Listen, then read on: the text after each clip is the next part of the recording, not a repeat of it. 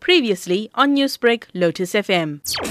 The regulations have been very clearly defined in that any hot-cooked food for retail purposes has been restricted in terms of the regulation. The problem that we have found ourselves in, and I've received a number of calls from a number of religious organizations and NGOs who during the month of Ramadan generally distribute Haleem, which is basically a soup, to poorer communities or destitute families. What is happening is that SAPs were preventing the distribution of those free food in those circumstances. And it appears that COGTA and SAPs have misunderstood and misinterpreted the rules, which has now been clarified after an interaction that I've had with the Minister's office, provide clarity, especially the KZN, COGTA and SAPs in KZN, that for as long as Haleem is being distributed free of charge, not for retail purpose, that action is not prohibited in terms of law. In fact, what COGTA should be doing at this stage is to encourage more community organizations and more families distributing food to poorer communities.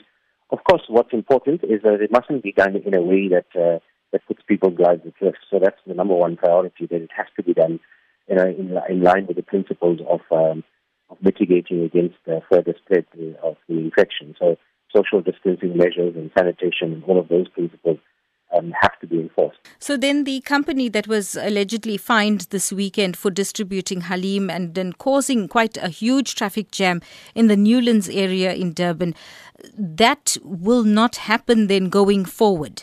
Well, I don't know the specific details in what had transpired there, and I don't know whether it was other bylaws that were being contravened or what. So I can't tell you specifically in that case. All I can say is that there has been a misunderstanding from the law enforcement authority side in terms of whether or not free distribution of Haleem or hot cooked food is allowed, and that clarity has now been provided. But I think that what people must understand is that although that there is the opportunity now to be able to provide those hot meals to poorer communities, it can't be done in a way that they break the law through other means, be it local bylaws or not respecting the principles of social distancing and the necessary sanitation. So those precautions must be taken. But what it does now allow is, and the clarity that's been provided, is where the mosques or Muslim organizations or charitable organizations, it's very common around during the month of Ramadan, that they'll be allowed to do so and they won't be prohibited from SAPs.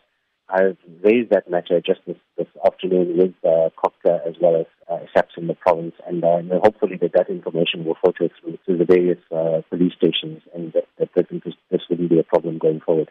Newsbreak, Lotus FM, powered by SABC News.